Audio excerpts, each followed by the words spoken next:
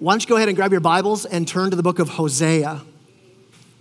We're going to be in Hosea chapter 4. We're going to go through Hosea 4 to 6, highlighting some verses there. If you don't have a Bible on you this morning, throw your hand up. We got ushers who would love to get a Bible into your hand so you can follow along. Got a lot of verses to cover this morning. You're going to want a copy of God's Word. You want to have that open in front of you, whether on your phone, your iPad, a paper Bible, however you got. But grab one of these if you don't have one. And if you don't own one, take one of these home as our gift to you. Go to Hosea chapter 4. It's a little minor prophet. Get past the big prophets, Isaiah, Daniel, Ezekiel, all them. And then Hosea is the first of the smaller prophetic books. Go ahead and get to Hosea 4. As you're turning there, if you're a boss or maybe you're a teacher or maybe you're a parent and you've got to tell people to do something, you're asking them, hey, I need this accomplished. How do you know, beyond a shadow of a doubt, that the person you're talking to is actually listening to you?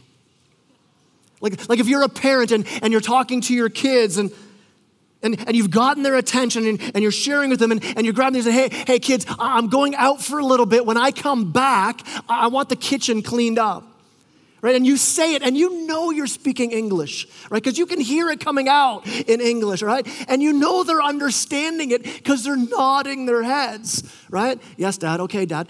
How do you know that they've actually listened? I mean, you could get them to repeat it back. Hey, tell me what you're doing while I'm gone. We're going to clean the kitchen, Dad. Okay, good. You could get them to explain how you're going to do it. Well, my sister's going to do the dishwasher. I'm going to do the count. Like you do that, right? But how do you know beyond a shadow of a doubt that they actually heard what you said? They were listening to what you said. Here's how you know. When you come back from being out and you step into the house and the kitchen is the same as it looked like when you left, maybe even worse, right? And your kids are kind of lounging around on the couch, on the computer, doing stuff, just sort of laying around. You walk into that, all right? This is hypothetical, not my kids, okay? Because I've read all of Paul Tripp's books. I shepherd their hearts well, okay? My kids are perfect. When I come home, kitchen clean, they're reading and highlighting their Bibles because they're pastor's kids, right? So just hypothetically say 3 daughters don't clean the kitchen, right? And when you come home and it's like that, what do you know? You know, wait a minute. You actually weren't listening. You know that people are listening. You know that there's real, true listening when there is what? When there's change, when there's action that comes out of it. In our walk with God, it's the same thing, that we have a heart-level listening. We're hearing God's voice when there's action. The biblical word for this action, it's repentance, this change when God calls us to something and we go in a different direction. It's this change of mind. This is what repentance is. It's a change of mind so profound that it goes down to heart level. There's a heart change, and that heart change is so profound, it's shown in life change. The whole person now moving in a different direction. Like the Puritan Thomas Watson, he said it this way. He said, repentance is a grace of God's Spirit whereby a sinner is inwardly humbled and visibly reformed. A heart change that leads to action, that leads to a life change. If you're a Christ follower, that happened the moment you gave your life to Christ. When you turned away from, I'm going my way, and you turned from that and said, no, I want to pursue Jesus, that's repentance. In that moment, you were made holy. The theological word for that word, being made holy, it's you were justified. It's justification.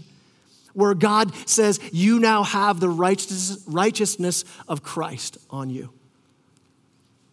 It's an amazing truth to think about what our justification actually means. In fact, let me illustrate it this way. I don't know if I've done this before. I know I've done it with our men's group. If I've done it on a Sunday morning, have you seen it before? Just nod and go along with it like you've never seen it, right? It'll make me feel good. Let me illustrate what this justification actually looks like. And so, here, come on up, Spence. You come on up here. Yes, there you go, Spencer. Yeah, come on up. You are, before you die, okay, Jeff, you get to represent Jesus. All right, isn't that awesome? Right? In the front row, I'm going to treat you well, okay? So come on over here. Come over here. You are Jesus, okay? And you stand right here. Okay. Dan, why don't you come on up? You get to be Hitler, okay? Sorry. Not everybody gets the good roles, okay? Okay, so Dan, so how far away would Christ's righteousness from the life of Hitler be? Like we can't make the stage wide enough, right? So this is where Hitler's so far away from the righteousness of Christ, right? Okay, Mike, why don't you come on up? Okay, so stand back a bit, Hitler. Okay. So Mike, you get to represent the Apostle Paul. I think of the Apostle Paul, next to Christ, probably the person closest to God, right? That just walked in righteousness, walked in obedience with the world's greatest missionary of all times as he gave up everything to follow Christ. Where's Paul in relation to the holiness of Christ? Here he is over here. When you think about your life in relation to the holiness and righteousness of God, the difference between you and Christ is so great that the difference between you and Hitler is almost negligible. You can't even see it. This is what it is to compare ourselves to the holiness of Christ. Now listen, when you turn and give your life to Christ, when you put your life under him, when you repent, you are justified. So now, come on over here, it's as though you were over here. This is how God sees you in Christ. Right? He looks at you and sees Christ's righteousness. This is what it is. And now eventually, there'll be glorification. So justification is how you are. You're standing in heaven right now. Glorification is when you actually finally get to heaven. Either Christ returns or you go to him and you are glorified. This is the truth now in reality as you're in heaven. But until then, we live our lives here in the process of what we call sanctification. Sanctification is us turning and facing Christ and living our lives in a way that we are being made more and more day by day into the image of Christ. You guys can have a seat. Thanks for your help. Thanks for your help, guys. Sorry, Dan, I'll make it up to you. So we need to understand what sanctification is compared to what justification is. Justification is we are declared righteous. That is who we are. That's our standing before God. Sanctification is being made more and more like Christ. And it happens, this journey here happens every day by day, as we turn and worship Christ and turn away from the other things we worship. This happens day by day when we recognize, listen, the gap that there is. When we say, man, here am I. I deserve to be over here, as far away from the holiness of God as possible. And we see that gap and we remember that in Christ we've been declared righteous, and it stirs in our hearts of worship, and we grow in sanctification, pursuing Christ more, turning to Jesus. And so this idea of repentance, of growing in repentance, it's a normal way of life for a Christ follower. It's what we do every day. Martin Luther, when he nailed his famous theses to the Wittenberg door, the very first part of his thesis statement was this: all of life is repentance. All of life is repentance. Not just how you start your journey with Christ, but listen, every day, the ongoing way of a Christian life is a life turning and pursuing and worshiping Christ. The Apostle Paul in 2 Corinthians 4:16, he says it this way. He says, we don't lose heart, though our outer self is wasting away. We don't lose heart. Why? Because our inner self is being renewed, he says, day by day. Paul says, I'm hugely encouraged. I don't lose hope. My heart is full. In the midst of struggles and hurts and pains and sin and difficulties, God's word said, no, there's hope. And Paul says this hope is renewed day by day. So it's not a zap moment where we all of a sudden hit the perfection button and there we are. It's day by day living like Jesus. A lifelong process. Some days, listen, sometimes it's fast and God does a miraculous work that's so quick. Sometimes it's slow. Most often it's slow. Be encouraged, as Paul says, don't lose heart. Day by day you're being renewed, but it's most often slow. When the Bible talks about our growth and sanctification, it uses imagery like fruit and trees and babies, and all those things grow slowly. I don't know what you're like this spring, but it's been so stinking cold. Like I'm coming out going, what, still no leaves in the trees, right? I'm going to my garden and I'm like, what's going on here? But it's a slow process. I can get down and go, come on, grow, right? But it's not like overnight they're going to appear. Sanctification is this process. We need to be in this process of repentance day by day. Every day, listen, you leak, you fade, you run out. So day by day, we need a renewing, a returning, a repenting. You can't survive on just physically, on just eating one meal on Sunday and hoping that gets you through a week. You can't be okay if you're on daily medication to say, well, the meds I took the other day, that'll do me for today. No, you need that ongoing day by day. And so as we dig into Hosea, here's what my heart is for us this morning, that we would see that for our heart to be encouraged, to be full, is to seek out repentance and renewing day by day. Now, what's that look like? Well, the whole message of Hosea, as we've been tracking through in this series, is God really asking the question, hey, are you listening? Are you really hearing this? And to shake us up, to make sure we're really listening, rather than just grabbing us by the shoulders or turning our face to him, God uses Hosea's life as a way to shake us up, to make sure we're listening. And he says, Hosea, I want you to marry this woman named Gomer. And Gomer's not just going to be unfaithful to you once or twice. She's going to pursue prostitution. She's going to continually leave you to pursue other men. And that shocking illustration of Hosea's life, it's meant to shake us up. We should feel the shock of God's relentless pursuit of grace over us. But it's also shocking in this way. It's to warn us, to shake us up out of our half-hearted repentance. It's to put the image in our minds so that when we sin, we don't just come to God, hey, yeah, God, you know what, sorry about my whoring. We're cool though, right? It's to shake us up.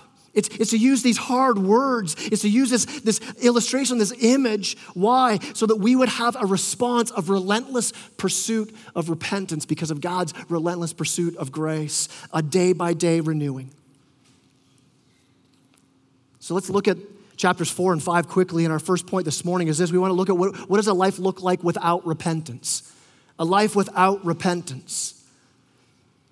And God starts right away in chapter 4, and he says, hear the word of the Lord, O children of Israel.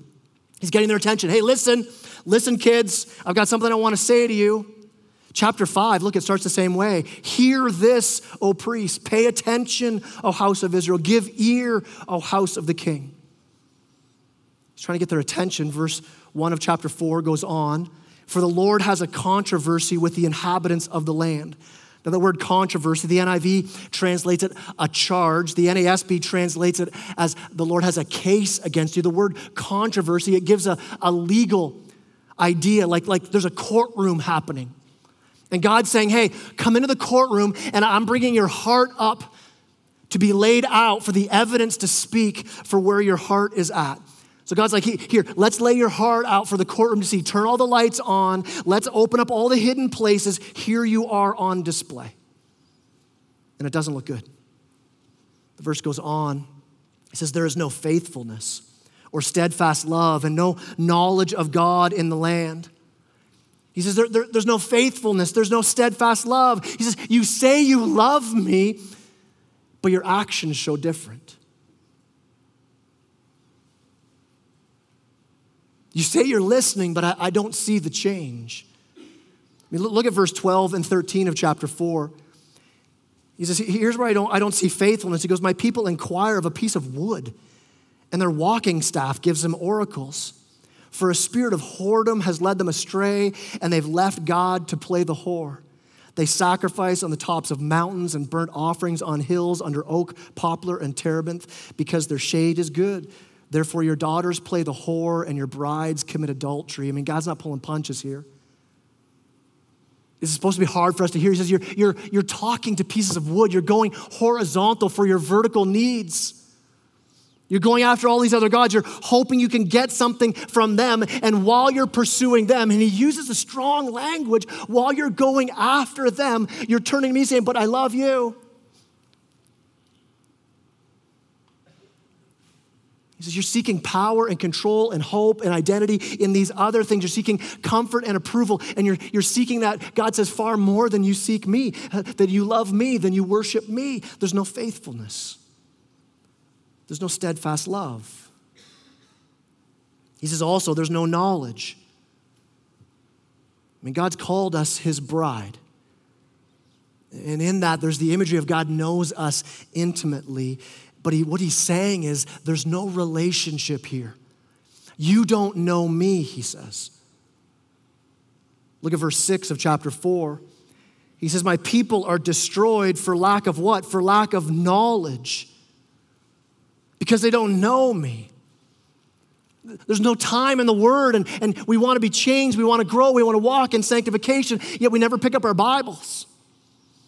You know, the big church in Chicago, Willow Creek, it was years ago, they were looking at their people in their church, thousands of people go there, but they're saying, man, people actually aren't growing in their faith. Yeah, we're winning a lot of people to Jesus, and they're coming to hear the gospel, but there's not a lot of change going on in their life. So they started to dig deeper, doing interviews and research and just sort of seeing, hey, what's actually going on in our church, putting out surveys, and here's what they came back with.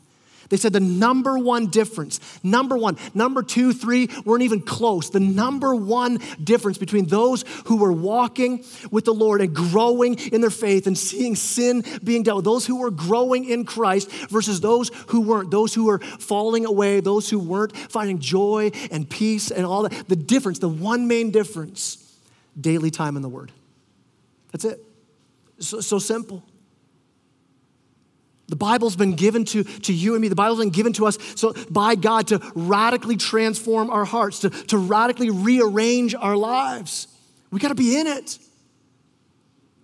The Bible's like this mirror that we hold up and we read it and we say, wow, look what God says, man. I need to do something here. I need to repent, to change, to act, to worship. The Bible shows us the glory of God so that when we're tempted with some other trinket and piece of wood or a staff, when we're looking at those things, we're like, man, that doesn't compare to the glory of God that I've seen in his word. I know him. The Bible's there to pull us out of our little narrow confine of our little self-defined world, and it sets us free. Free to see the glory of God, free to live for others. But we need to place ourselves in front of the mirror of God's word every day for this change to happen. Instead, we run to other mirrors all the time, right? And those other mirrors we look into, they don't show us the real us. They're like those old carnival mirrors. Remember those kind of wobbly mirrors, and it's not really what we look like with super long legs, super short legs, right? And you look in those mirrors, and we go to these carnival mirrors of culture. Carnival mirrors of, well, I just want to look deep in my own heart and see what I think about me. We look to family values, we look to the opinions of friends, but listen, it's only when we allow the authority of God's word to speak over us, not us speaking over it, but we just humbly lay ourselves before the word and we say, God, reveal my heart. And we read it and we see, man, this is a glorious God. And we see, man, this is my heart. Because what happens when we lose our love for God, when we lose our faithfulness for God, when we lose our knowledge of God, we no longer live under the word. Look at how verse 2 goes on in chapter 4. So because of this, there's swearing and lying and murder and stealing and committing adultery. They break all bounds and bloodshed follows bloodshed. More sin leads to more sin, he's saying. It's not good. The rest of chapter 4 and 5 lay out this is the heart of people who are not walking in repentance. Like verse 4, God speaks to actually the supposed spiritual leaders of the day. It says verse 4, let no one contend and let no one accuse, for with you is my contention, O priest. It's the leaders that he's upset with as well. They're no longer preaching the word. They're no longer leading the people in righteousness. Like look at verse 7 and 8. Talking about these priests, the more they increased, the more they sinned against me. I will change their glory into shame. They feed on the sin of my people and are greedy for their iniquity. For the rest of chapter 4 and 5, you see God lay out in graphic detail. Here is the heart of my people. And it's good for us to read this. It's good for the book of Hosea to be part of our reading. Why? Because our hearts love to hear about forgiveness, but we cringe when we hear repentance. We're cool with saying, hey, I'm sorry, but we don't like to actually change what we've been doing. We love to be encouraged, but we hate it when the Spirit or in God's grace, He sends somebody else, begins to press in on our heart saying, hey, you need to look at something in your life. It's why it's good for us to study a book like Hosea. Because we learn as we read this, what do we take from this? Well, we take this, that time out of the Word is dangerous. We begin to create our own gods. We begin to no longer see the glory of God. We begin to no longer see our own hearts. We begin to excuse sin when we spend time out of the Word. Getting into Hosea is good because we begin to see, listen, as leaders, you're held responsible. Hosea makes it pretty clear that if you're in a position of spiritual leadership, you're accountable for the spiritual care that either creates or doesn't create a spiritual culture with those who you lead. So pastors, elders, deacons, small group leaders, teachers, Harvest Kids workers, youth, volunteers, parents. We have a responsibility, and we can't just throw our hands up and say, yeah, but have you seen them? Look at the way they act. I can't do anything here.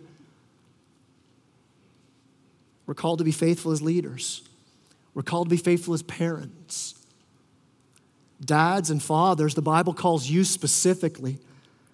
And I know this doesn't fly well in our culture, but the Bible calls husbands and fathers to lead out in their families. How do you lead? You lead out by laying down your life for the needs of your family. You serve, you guide, you love, you protect. And it says Ephraim, another word for Israel, Ephraim has joined to idols. Leave them alone. When their drink is gone, they give themselves to whoring. Their rulers dearly love shame. A wind has wrapped them in its wings, and they shall be ashamed because of their sacrifices. God's confronting them saying, you've given yourself in worship to these things, so this is where you're headed. You're headed towards this destruction. Now, what happens typically when we're confronted with that kind of sin? Right away in Genesis, we see how Adam and Eve responded. It's how the people here in Hosea are responding. It's how we typically respond today. Adam and Eve didn't trust the Lord. They're like, we're not going to pursue God. We want to go our own way because I think God's holding out on us. And he gave us this command, don't eat of the fruit of this tree of knowledge of good and evil. But I think it's because he's holding something back. We don't trust him, so we're going to go after this on our own. And things go horrible as they look for hope and fulfillment outside of God's plans. And then God shows up. And God says, hey, Adam and Eve, where are you? And God's saying in Genesis what he's saying here in Hosea, hey, hear me, I'm here. And then what's Adam do when he's confronted with his sinful choices? What did Israel do in Hosea? What do we typically do when confronted? And what I do, then we hide and avoid. Adam and Eve right away, they're hiding in some bushes. They grab a couple of fig leaves to try to cover up their shame. Yet God says, I'm here. We hide, we avoid, we blame. Adam right away, God's like, hey, Adam, what did you do? And Adam's first line, crazy, it's this wife you gave me, God. He blames Eve and God in one sentence. I mean, why are you making these choices? Well, have you seen my church? You should meet my spouse. It's my job. It's the stress I've got. It's the illness I battle. It's the way my parents raised me. And we look for any way around saying these words, it's me. I chose this sin. We blame. Or we compare, right? Do you ever catch yourself comparing? We get pointed something out in our life and we start to criticize or point out how bad everybody else is. Well, I'm not as bad as they are. I think it's why websites and shows like TMZ and tabloid magazines, I think it's why we love them. We want to see train wrecks. Look at that life. That rich person is a total gong show. I feel better, right? Let's bring it down to more reality when we're confronted. What do we normally do? Yeah, but look at what I do. When my wife calls me out, and recently it's been, hey, where are you? Man, you're so distracted. You're so distant right now with church stuff going on. My first response should be, thank you for revealing my heart. Let me turn my heart away from the horizontal back to the Lord. What is my first response? It's usually defend. It's either defend or compare. Yeah, but I'm a pretty good father. Yeah, but I do some good things, right? And what do? Our heart's confronted. We're like, well, let me bring some other witnesses to the stand, and they'll tell you how awesome I am and everything else. And we're confronted. We point out, well, look how generous I am. Look how many people I help. Look how nice I was the other day. Look where I serve, and we compare. Or we downplay it. Sin is confronted, and maybe this is going on in Gomer's life, where Gomer, it says that she continued to come back. When the good things ran out, when money was tight, she would go back to Hosea. She would leave the prostitution and come back to her husband. And maybe coming back, she's thinking, hey, he'll take me back no matter what. He loves me. And we downplay God's holiness. Or maybe you catch yourself doing this when sin is weighing on you, you deaden yourself to it. You medicate it. You go shopping. You cruise the internet. You watch more TV. You use substances. You work more. You're doing pleasurable things to say, get the pain of this guilt and this sin away from me. Here's the other thing we do. Rather than just not repent, and this one's, I think, is the most dangerous. It's our second point this morning. We repent, but not true repentance. And we live a life of false repentance. Look at chapter 5, verse 13. When Ephraim saw his sickness and Judah his wound, and Ephraim went to Assyria and sent to the great king. And God says this, he's not able to cure you or heal your wound. They have this issue like, yeah, we've done wrong. And what do? They go off somewhere else. They don't take it to the Lord. It's this false repentance. Moved in the wrong direction. It's not about turning to God. It's what the Bible will call worldly sorrow. It's what Tim Keller, the pastor and author, he calls religious repentance. Because in religion, our only hope in religion is that I can live a life good enough that God will bless me. And so then when I sin, it's a huge threat to God pouring out blessing on me. And so what do I do then? I got to hide my sin. Religious people are the best people at looking good. Dressing nice, smiling nice, acting nice. Why? Because if they don't, they'll lose this moral high ground that says, but if I live this way, I have God's approval.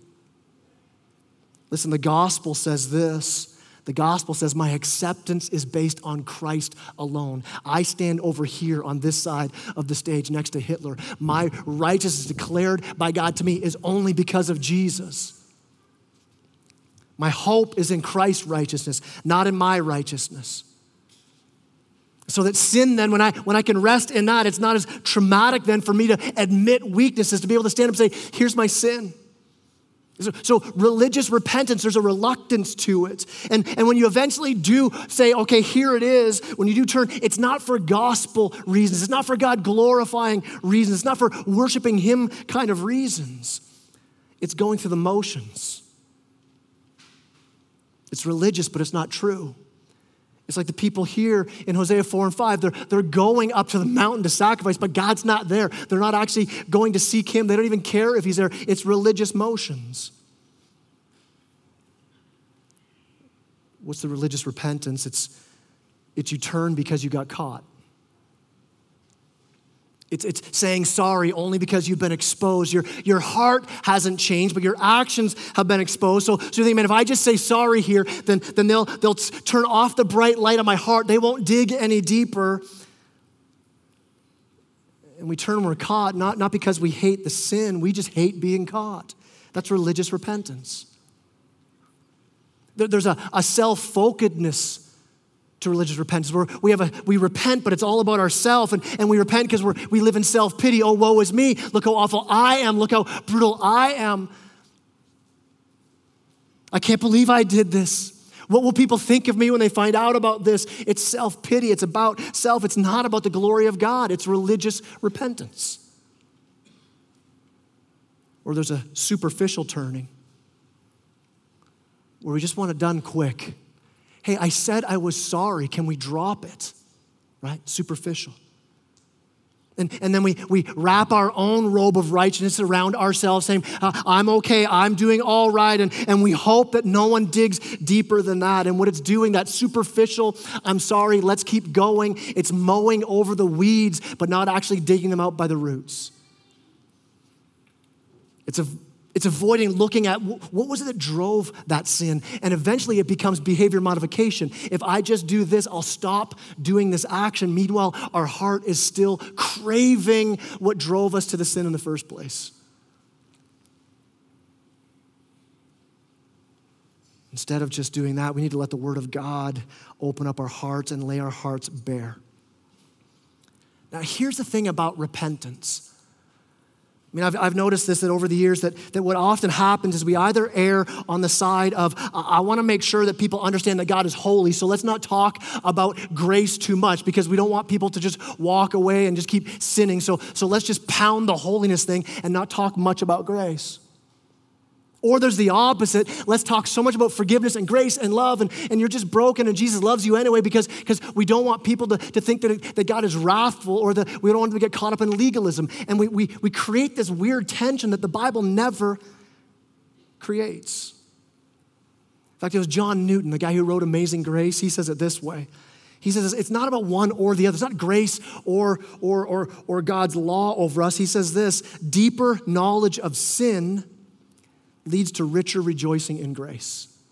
He's saying when you actually see the picture laid out before you of where you actually stand in yourself compared to Christ, it doesn't lead you to being wore out, beat down. It leads you to say, man, what a glorious God I serve. Look at his relentless pursuit of me in grace because I don't stand there. He sees me standing here, clothed in the righteousness of Christ.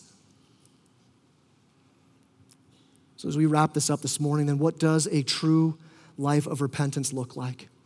Our third point this morning is this: a life of true repentance. To see us for who we really are outside of Christ. What's it look like to turn and pursue Christ? If the answer to wholeness, the answer to healing is true repentance, what does that mean? It means I see my sin clearly. I see God's grace clearly, and it leads me to worship him and him alone.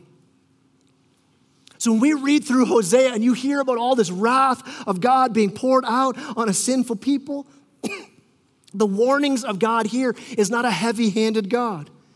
This is not evidence of an angry, unjust God. I mean, think of it this way. If you've ever parked in a place where you weren't supposed to park, or maybe you let the meter run down and you come out to your car and there's the little ticket on the windshield. I mean, you can be mad at the person who wrote the ticket, but right away, you know it's not the parking cop's fault. It's my fault. This was me. Okay, now imagine you're in the store. You've parked on the street and your meter is running out and you're in the store. You don't know about it. Now the parking attendant, the parking cop comes into the store to find you. And they're walking through the store going, hear me, right? You are parked illegally. I've come to warn you, if you let this meter run out, you will have to face judgment, and I don't want you to get a ticket, so I've come to warn you to move your car or put money in the machine. Is that an angry parking cop? No. It's an act of mercy, that warning is. God, in his mercy, warning us. Look at chapter 5, verse 11. It says, Ephraim is oppressed, crushed in judgment because he was determined to go after filth. Verse 12, but I'm like a moth to Ephraim and like dry rot to the house of Judah. God's saying, I'm bringing judgment. And he says, I'm like dry rot. I'm like a moth. He says, I'm going after their foundations. The things they're building their life on that does not support, that does not bring life and hope. God says, I'm going after that. And I'm telling you, man, that hurts. Verse 14, for I'll be like a lion to Ephraim and like a young lion to the house of Judah. Even I will tear and go away. I will carry off and no one shall rescue. I mean, this is hard. Conviction hurts. Being called Gomer doesn't feel great. But listen, judgment hurts more than conviction. Verse 15, God goes on, he says, I will return again to my place until they acknowledge their guilt and seek my face, and in their distress earnestly seek me. If you stay in your sin, if you don't make that move, if you don't actually change, repent, turn from what you're pursuing to pursue Christ, not moving forward in repentance means you're staying and growing deeper into the rot and the brokenness. Here's the dangerous place you end up. You end up to a place where your heart grows colder, your heart grows further away, your heart grows harder, and you become, what I've heard this before, you become sermon-proof. You can hear somebody preach, you can read God's word, you can listen to worship, and you're no longer moved by conviction. The Spirit's quenched. I mean, Israel thought they didn't need to repent. Israel pushed back against God as God pursued them. Look at chapter 4, verse 16. This is God talking about Israel. He says, you're like a stubborn heifer. Israel is stubborn. Can the Lord now feed them like a lamb in a broad pasture? He said, you're pushing against my relentless pursuit. God's saying, lay down like a lamb. That's who you are. And God in his mercy is exposing their heart, saying, listen, you're acting stubborn like a heifer, but that's not who you are. I've created you and called you my own. You're a lamb. So what's our hope? Look at chapter 6. First 3 verses, it says this, come, let us return to the Lord, for he has torn us that he may heal us. He has struck us down and he will bind us up.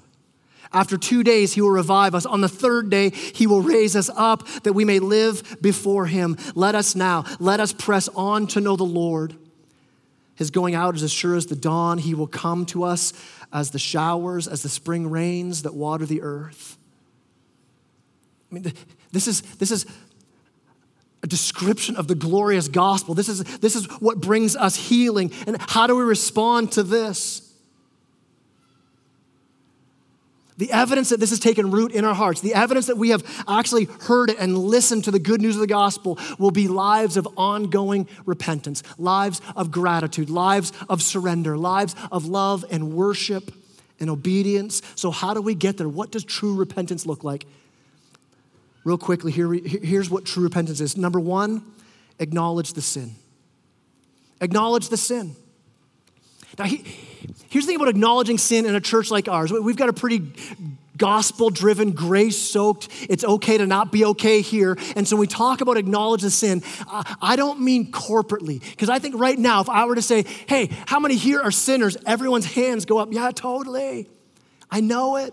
I'm a sinner. But if instead I said, hey, we're going to take the next 3 hours and one by one, we'll bring the mic down and everyone stand up and Dan, would you explain your sin to us all in detail? Now let's go on. Laura, could you as well? And just work your way down the line.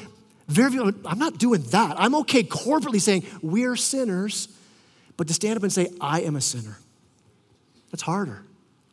It's difficult. The first way we move in true repentance is acknowledge the sin, our sin, personally, not group sin, but here's where I've sinned. You begin to dig deeply and see what your sin is. Lord, this is what I've loved. Yeah, it came out as anger, but God, this is what I've loved that's driven that. And you're looking beneath the sin. God, this is where I'm Gomer. I've whored after this because I wanted what it provided. I've been hiding from you instead of hiding in you, and we reveal the sin. So here's the first step in honest, true repentance. Be honest about your sin. Uncover the behavior. Look down to the motivation, and with that sin, you're bringing that out to lay it bare before the Lord. He sees it all anyway. It's like a fig leaf trying to hide it. Acknowledge the sin. Here's the second thing we do. We renounce the sin. I mean, God in his grace will step in and say, I'm going to remove that sinful idol from your heart, that thing you run to that he's graciously been revealing. I mean, what is it for you? Is it power? Is it control? Is it approval? Is it comfort? What's the thing that you run to? How does it show itself? What sins are revealed with that heart struggle you've got? Maybe it's sexual temptation. Maybe it's apathy. Maybe it's fear. Maybe it's workaholism. Maybe it's anxiety. Maybe it's substance abuse. And it's so hard as God begins to press in, say, drop the idol. And listen, it will feel like hell as that idol is being released, as God's saying, I'm going to rot that thing out from the inside. It's not an easy process. Jesus says, if your hand causes you to sin, cut it off. Why is he saying that? He's saying, listen, it will be painful to release the sin. Why? Because it feels like it's a part of you. It's why we run and hide. It's why we blame. It's why we excuse. It's why we defend. Because to lose the sin, the idol, the thing we're going after, it's losing a part of who we are. Because true repentance, it's not just renouncing the behavior, it's renouncing the actual attitude beneath it. It's renouncing my dependence on it. I love that. That's why I go to it. And Lord, I don't want to. So what is it in your heart? Do you have this sinful dependence on it? And the world's telling you, you need that.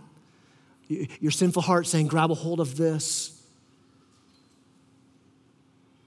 The call to turn away from that, it will hurt. It will involve pain. But you're going to the one, what's it say? The one who binds you up. The one who cuts deep to cut away the sin is the same one who binds up your heart. He's the one who heals you. So we acknowledge the sin, we renounce the sin. And here's the thing, growing up in church, that's about as far as I understood repentance. That's kind of what I was told. Hey, acknowledge your sin, turn away from your sin. That's repentance. And we miss the third most important piece. Not only do we acknowledge it and turn away from it, but what do we turn to? We turn and seek the Lord. Now, I can't unpack this in its totality this morning. If you like to read books, here's a great book. Write this one down, Look and Live, by a guy named Matt Papa. Look and Live. He unpacks what it is to go from turning from sin to seeing Christ. To see that we've been given a new heart with new affections. That the gospel is not just a comfort for me, but it's radically changed you. It's made you so different. It's so countercultural that nothing in this world will draw my heart. Then I'll forsake it all to have what Christ has for me, which is himself. In fact, in his book, Look and Live, Matt Papa says it this way: we worship our way into sin. We need to worship our way out of sin. It's my heart in worship pursuing after sin. So what do? I need to find a greater affection. I need to find something with greater weight, greater glory. And so I turn and pursue Christ. In fact, look at verse 6. This is what God says. For I desire, chapter 6, verse 6. For I desire steadfast love, not sacrifice. The knowledge of God, not burnt offerings. Don't worry about the religious piece of this. It's your heart in worship. Yes, make a change, but make a change to pursue God and his glory, seeing the Lord, seeing his promises, seeing the gospel, seeing the contrast in who you are apart from Christ and who you are declared in Christ. In fact, look at the contrast even here in chapter 6. Look at verse 4.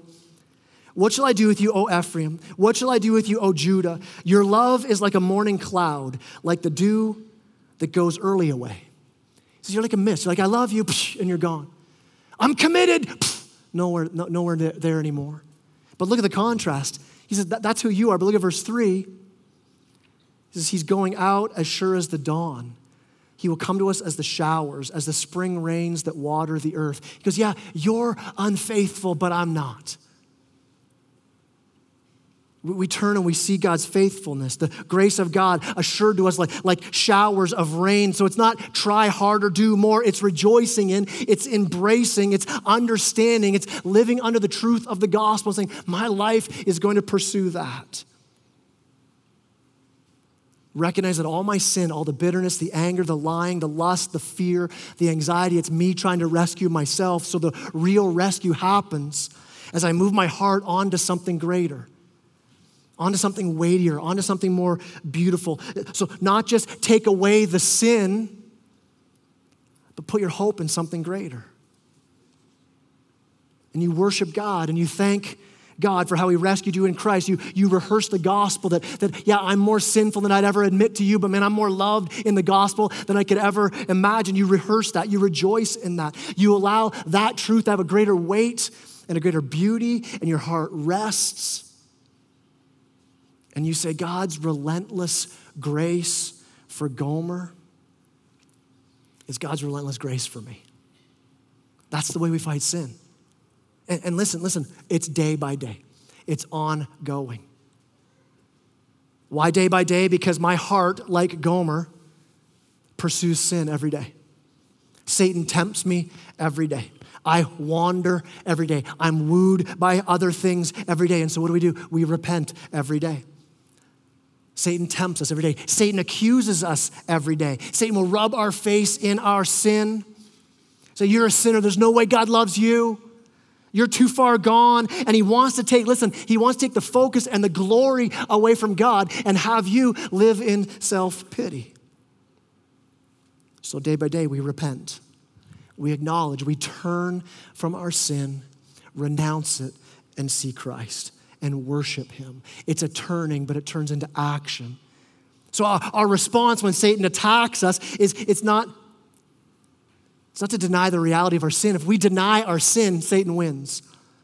It's not to wallow in our sin either. Oh, what a wretch, I'm just nothing. There's no way God could ever love me. Satan wins there as well. The right response is, yes, I'm a sinner. I'm a worse sinner than you even know, Satan. But my Father sees me as pure and whole, as a spotless bride, because he's dressed me in the righteousness of his Son. So telling the devil that I'm good, that just invites more attack. Telling the devil that I'm all evil, that invites more attack. But telling the devil, listen, Jesus is righteousness and I'm in him, that makes the devil flee. When we diminish our sin, we rest in ourselves. When we despair in our sin, we diminish God's grace. Our calling is this, as the worship team comes up, as we end off this morning, our calling is that we own our sin. We plumb down into the depths of it. Why? Because then we know God's grace is greater. We have deep sorrow and repentance followed by a deep confidence in his grace, and it leads us to an immovable joy. Yes, it's hard. There's bitterness in repentance, but there's a greater ultimate. And what we go after instead of God, the more precious, the more life-changing, the more amazing that God's grace appears to us. The more we see his relentless grace, the more we pursue in relentless repentance. So here's what we're going to do this morning. I'm going to have you stand with me right now. Why don't you go ahead and stand with me? We're going to respond this morning. If we worshiped our way into sin, we worship our way out of sin, we're going to respond in worship. But not just singing. As you sing this song, would you picture yourself in a very real way? What does it look like to turn from? What am I this morning saying, God, this is the sin. This is my motive. This is what I go after. This is where I'm Gomer. This morning, you bring that to the Lord specifically. God, this is it. And God, I renounce that. I want to turn from that. My hope is not found there. And you turn and worship. You turn and worship the King of Kings. See, the verse in chapter 6 says that after 2 days we'd be healed. After 3 days we raised up. And it points us to where our hope is, that Jesus Christ himself wounded for our transgressions, nailed to the cross because of our sins, on the third day raised again to conquer sin and death and Satan and declare over us, you are now righteous. And we turn to that and we worship. Let me pray before we sing. Lord God, I thank you that you came to rescue. I thank you that you called out, hear me. Father, I pray that even this morning we be listening. And that listening that would be a heart change, and that heart change would result in action, that we would turn, that we would repent. And God, not just this morning, not just right now, but God, day by day, we'd be renewed.